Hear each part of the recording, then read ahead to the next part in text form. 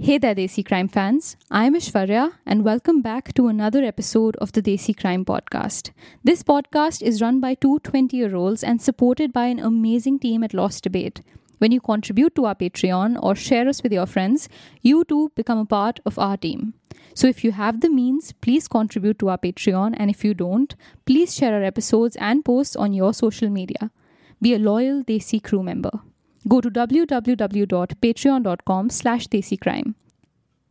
For helping gather information for this episode, we would also like to specifically mention Michael Friscolanti and his book titled The Shafia Honor Killing Trial. Invaluable excerpts from the book have been cited throughout this episode. We would also like to thank our latest patrons, Sara Aziz, Venkata Malaneni, Nupur Kapoor, Alisha and Dhruv Ruparel. Thank you for showing your love. Your contribution helps sustain this show. A brother, a mother, and father are grieving their daughters' deaths. It appears that Zainab, Seher, and Geeti died in a bizarre accident. Their black Nissan was found drowned in a loch in Kingston, Canada. But police questioning and investigation unfurls this accident more, suggesting inklings of something way more sinister. Could the grieving family be an act? Do Hamid, Shafia and Tuba know more than they are telling? Find out in part 2 of the Desi Crime Podcast's episode on the Shafia family murders.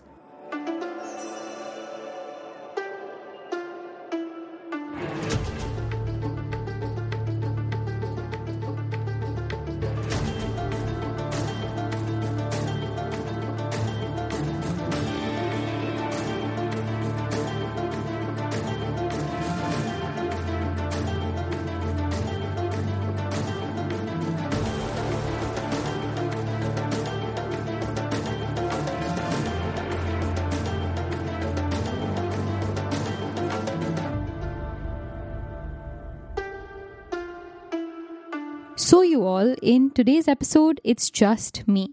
Aryan is on a break all the way in Scotland, and so it's just me and you today talking about what is perhaps the most insanely twisted family murder story I have ever heard.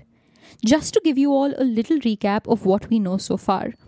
We know that in the Kingston Loch in Canada, which is essentially a body of water, a Nissan Sentra was found drowned. From inside the car, 4 people's bodies were recovered.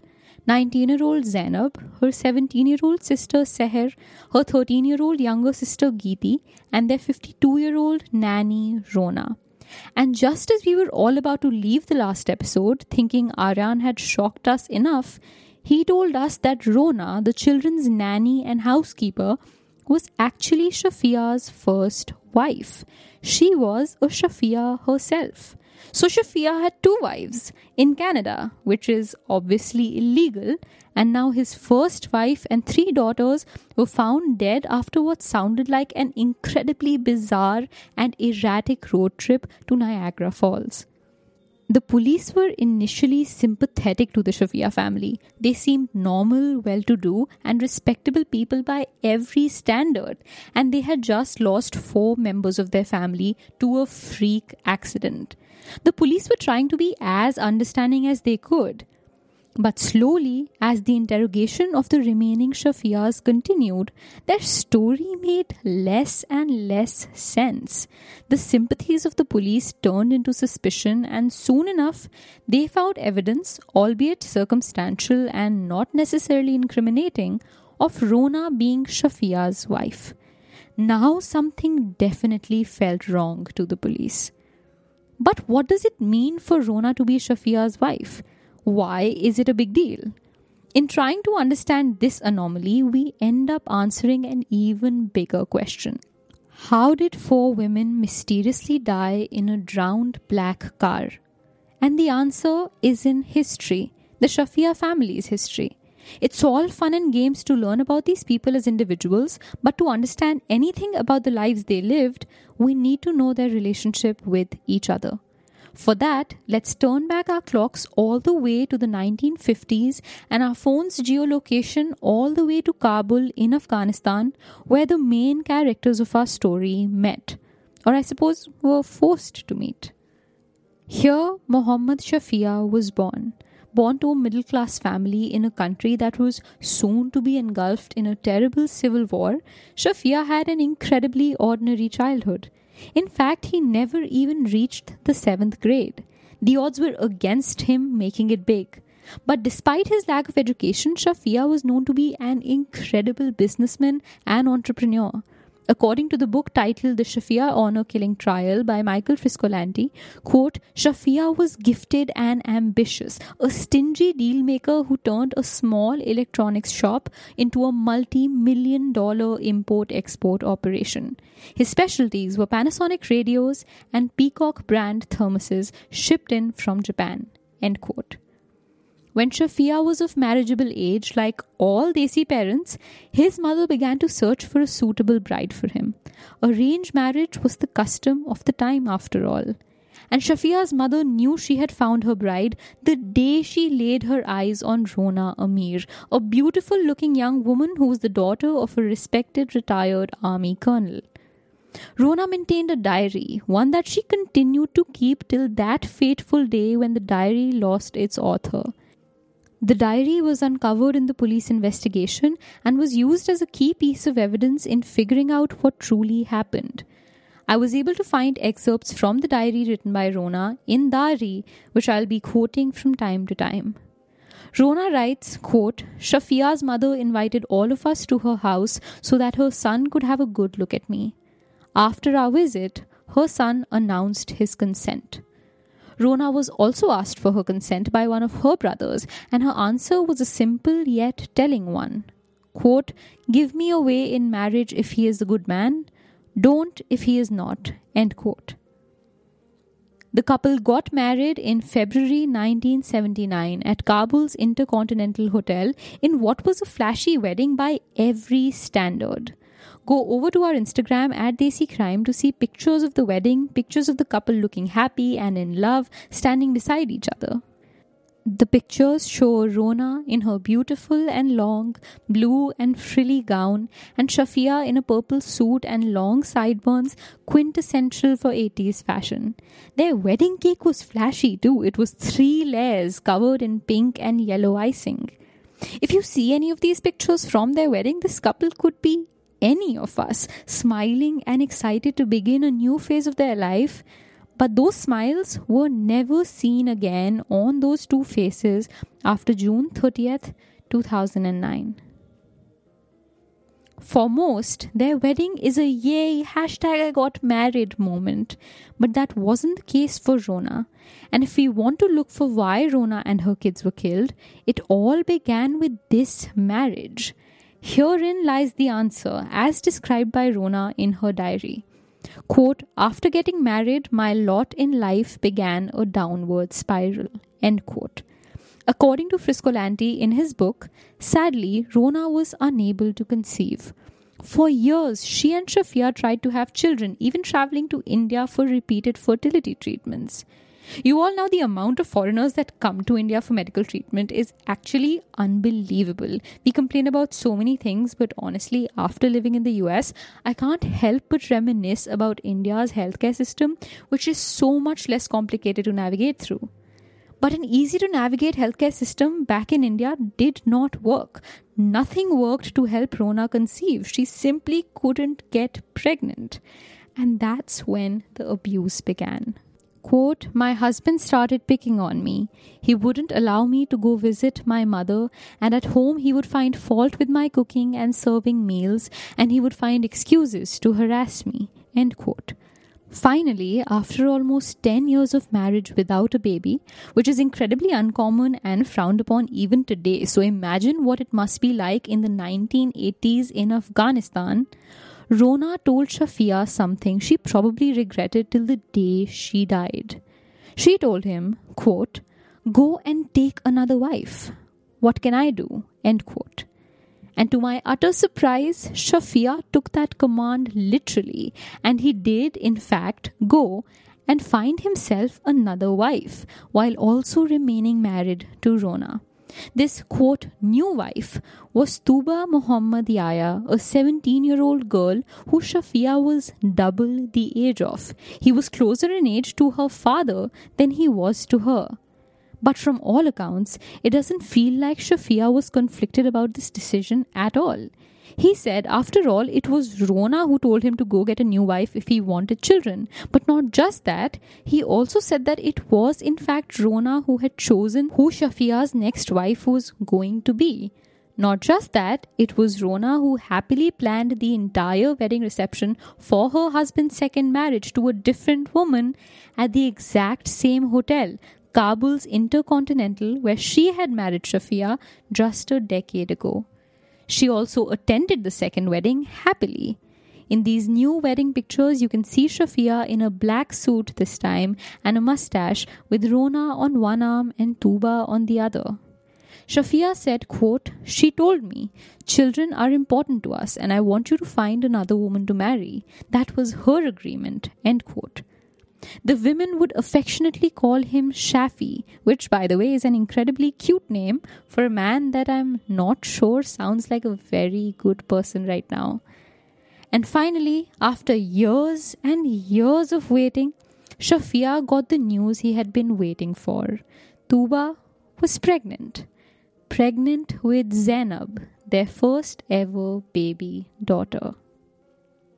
At home, Rona's role in the family slowly downgraded from Shafia's first wife to Tuba's helper.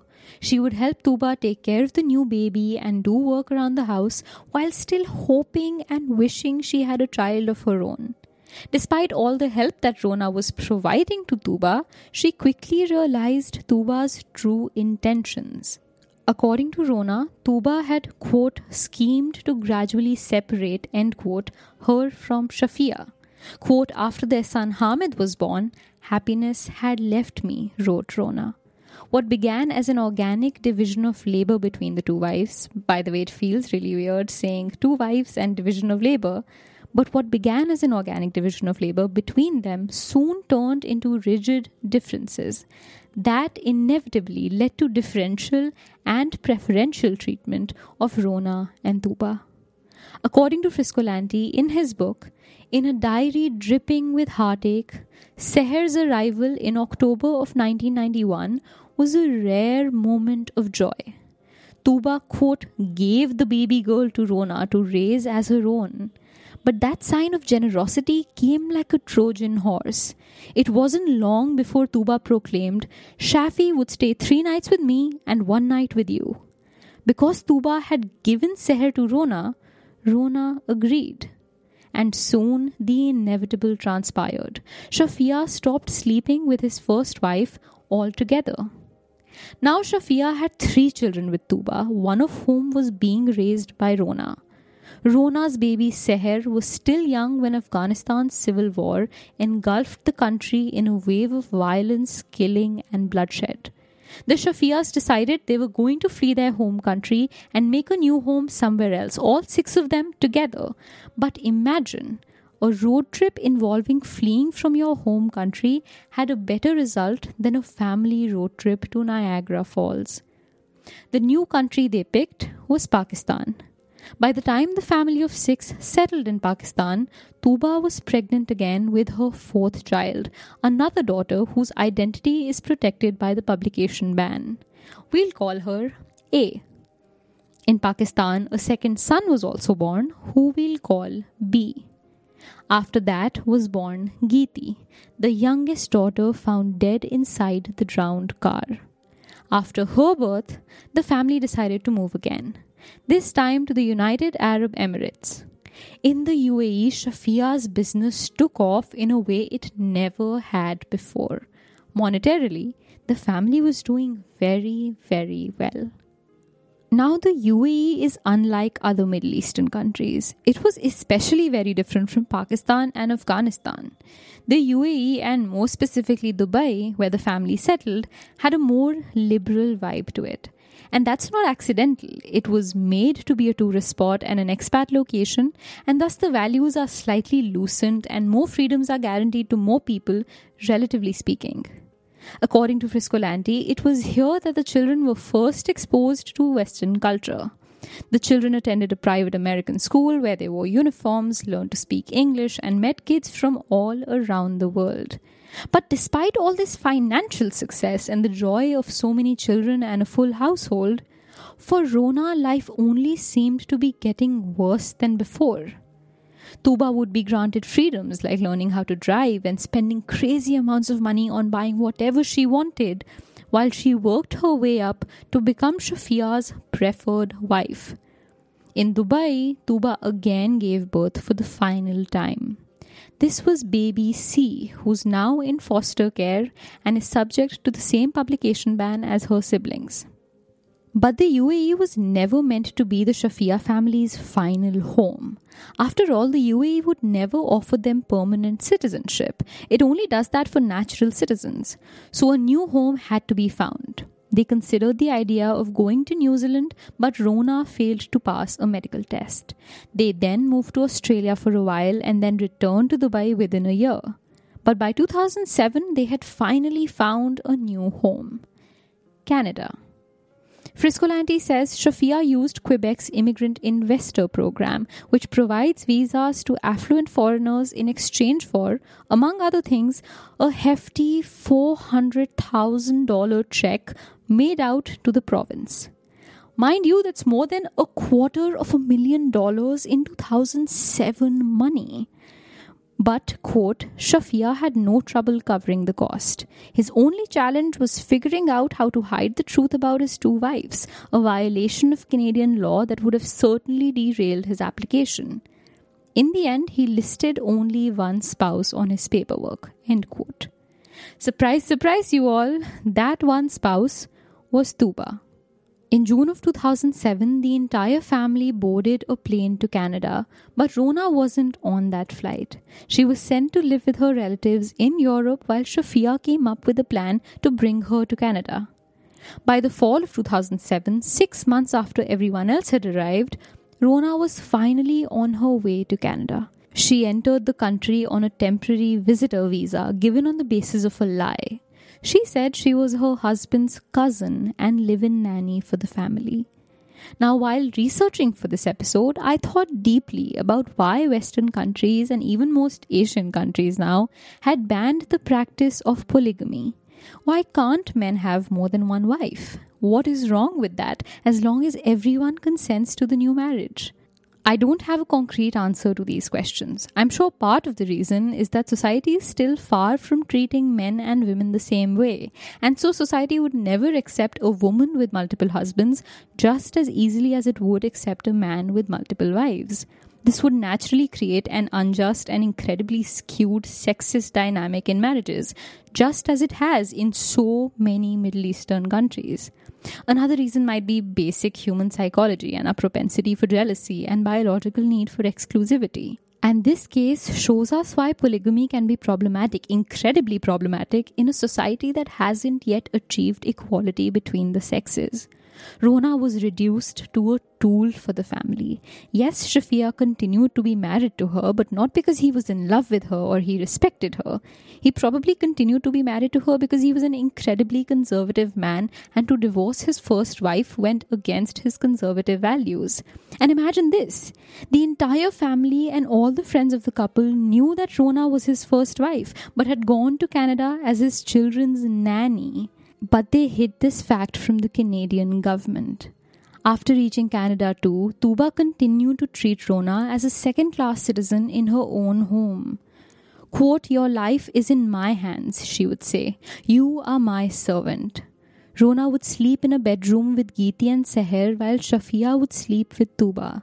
Yes, Shafia had moved his daughters to a free country where women were to be treated as equals. Yes, he had given them more money than they knew what to do with. Yes, he had given them the freedom to eat whatever they want and buy whatever they want and live in the most expensive neighborhood there was. But he kept them all captive in a cage of his orthodox values. He had suffocated every ounce of true freedom any human being longs for. In his mind, just talking to a strange boy was enough to destroy the family's reputation. But it would be a mistake to think that Shafia was the only regressive member of the family, imposing his will on everyone else. Tuba played an equal role in this. And together, Tuba and Shafia raised some of their children to adopt these values too. When Shafia wasn't at home, away at business in Dubai, Hamid was left as the in charge of the house, even though Zainab was older than him. And Hamid emulated his father's behavior to the T. He would impose curfews on his sisters that he didn't impose on himself, and he wouldn't hesitate to hit them if they defied him. Siblings A and B had also been conditioned to spy on Zainab, Seher and Geeti and snitch on them when they did something that Shafia wouldn't approve of. The kids were all enrolled in the same Montreal school in February 2008 when a Pakistani classmate named Amar Wahid sent Zainab a Valentine's Day note. She responded with so much fear. Quote, "Be aware of my bro. If my bro is around, act like a complete stranger. We'll talk if my bro is not around because I don't want to give him the slightest idea that we are friends." End quote. But if any of you have ever tried to hide a relationship from your family members, I'm sure you know it rarely ever works.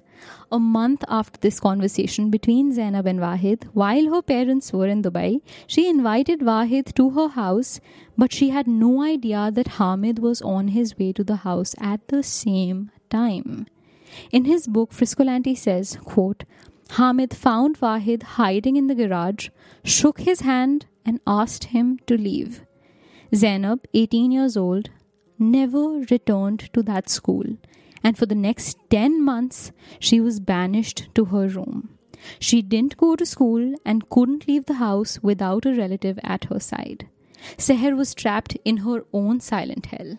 She was 16, still adjusting to life in Canada, when her mother accused her of kissing a boy.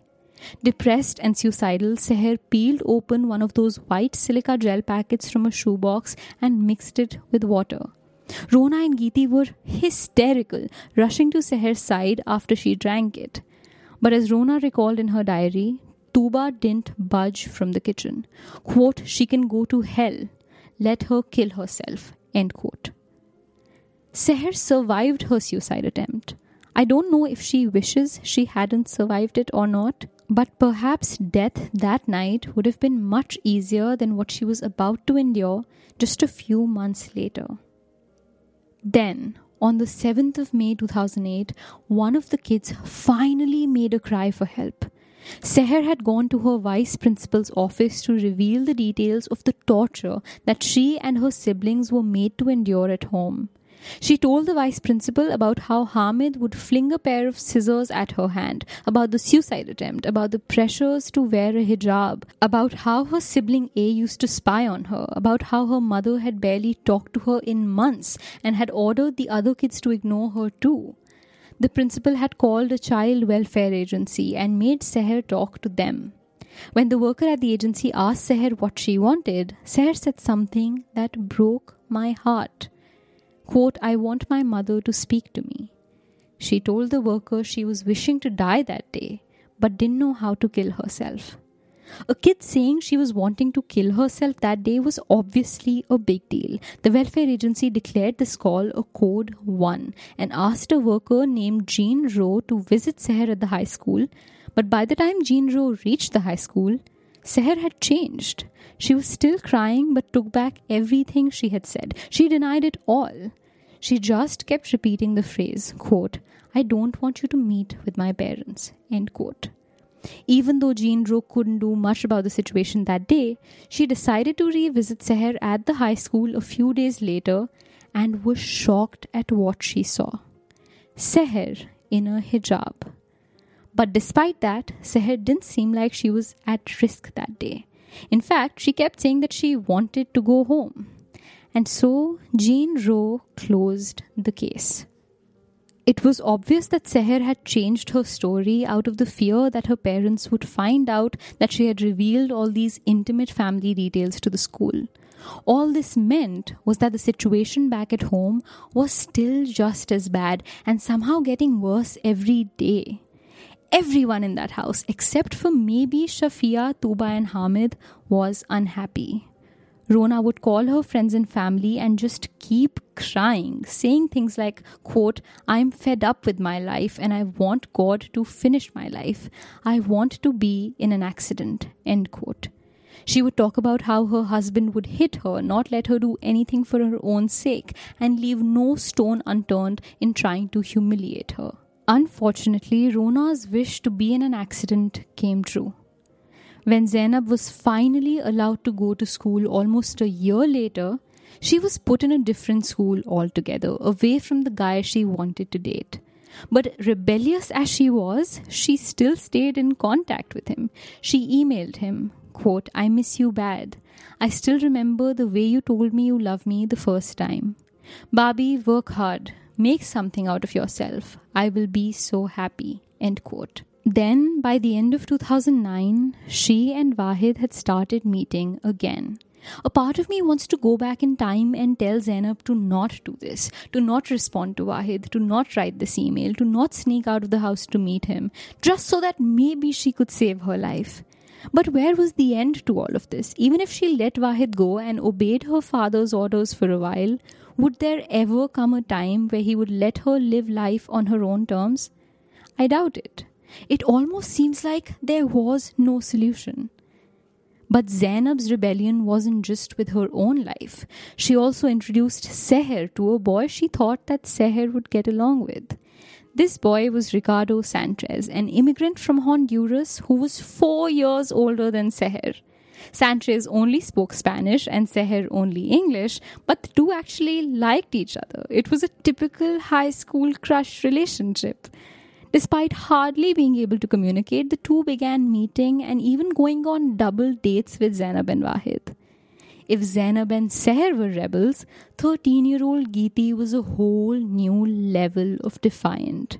She knew about Seher and Sanchez and about Zainab and Wahid, and she kept it all a secret. Geeti, unlike her older siblings, had never lived in Afghanistan. She had grown up in the much more progressive Dubai. And now, having lived her teenage years in Canada, she had absolutely no interest in following her father's rules, and she didn't care if he knew it. She's remembered as a young girl who loved makeup and designer clothes and skipping school, and on the days that she didn't skip school, she hid out in the bathroom. This rebellious yearning for freedom was intolerable for Shafia, which is why, on one evening in April of 2009, when Geeti returned slightly late from the mall with her sister A and brother B, Shafia was so angry that he and Hamid hit all three of the siblings mercilessly that night. A and B, who would snitch on their siblings, would later say that their father hadn't hit them badly at all. But Geeti wasn't afraid of telling the truth. While all of this abuse was unfolding in the house, Zainab was reaching her tipping point. Days after the small incident, she wrote a note. All it said was, "I want to live my own life." She ran away. A scared Zainab had gone to a woman's shelter while at home, Hamid had placed a 911 call to find her. If Zainab's tipping point led her to run away, her running away pushed Shafia over his tipping point. This was it. He had had enough of the rebellion and the attitude and the defiance. His unmarried daughter of 19 years couldn't be out in the world unsupervised. But he didn't think that because he cared for his daughter's safety. He thought that because in his mind, she belonged to him much like his house belonged to him or his car belonged to him. Her being out in the world was a stamp of failure on his masculinity. His daughter could be out there having sex after all. When Zainab ran away, the news reached her siblings in school. Seher, Geeti, A and B were so terrified to go back home that afternoon, so incredibly afraid of how mad their father would be, that they ran over to a stranger's house instead and asked this stranger to call 911. This should have been incredibly alarming to the 911 operators because this was the third 911 call related to the Shafia house made just that afternoon. When the police arrived at the scene, they found all 4 kids standing on the side of a street, terrified to go back home. One of the constables on the scene pulled the kids aside and interviewed each of them alone, and the kids revealed everything. They told them about the mall incident, about Shafia pulling their hair in anger, about how Hamid regularly punched them in the face, about how Shafia often threatened to kill them and, quote, tear them apart. There were visible marks of injuries on the kids too. While the kids were outside being interviewed by the constable, Shafia returned home. He parked his car in the driveway and stepped out. According to the constable, he just looked at the kids and they all stopped talking. A started crying and immediately said that everything that she had said up until now was a lie. But despite all of this, the cops did nothing that evening. They left. But they returned on the 20th of April, the Monday after Zainab had left her home, to re-interview the children at their school instead of the home. This time, it was a seasoned child abuse detective of the Montreal PD who was meeting with the children. When this detective reached the school, she noticed B wasn't there that day, but they interviewed the other three. A kept taking back her story, claiming that she had lied that day, but the other three kids didn't back down. Geeti went so far as to say that she wanted to immediately be placed in foster care. Despite these testimonies, again, no charges, zilch, nothing. Nothing was levied. This case file too was closed. Zainab had run away and was still in hiding, while the kids were more afraid than ever to go back home. In the midst of all of this, Rona overheard a conversation between Shafia, Ahmed and Tuba that shook her to her core. Quote, I will go to Afghanistan, I will prepare the documents, I will sell my property and I will kill Zainab. What about the other one? One of them asked Shafia. I will kill the other one too, he responded. When Rona told this story to her sister back in France, she said she was sure that the other one was her. She was shivering, her sister said. She was afraid. I told her, don't be afraid. This is not Afghanistan. This is not Dubai. This is Canada. Nothing will happen. End quote.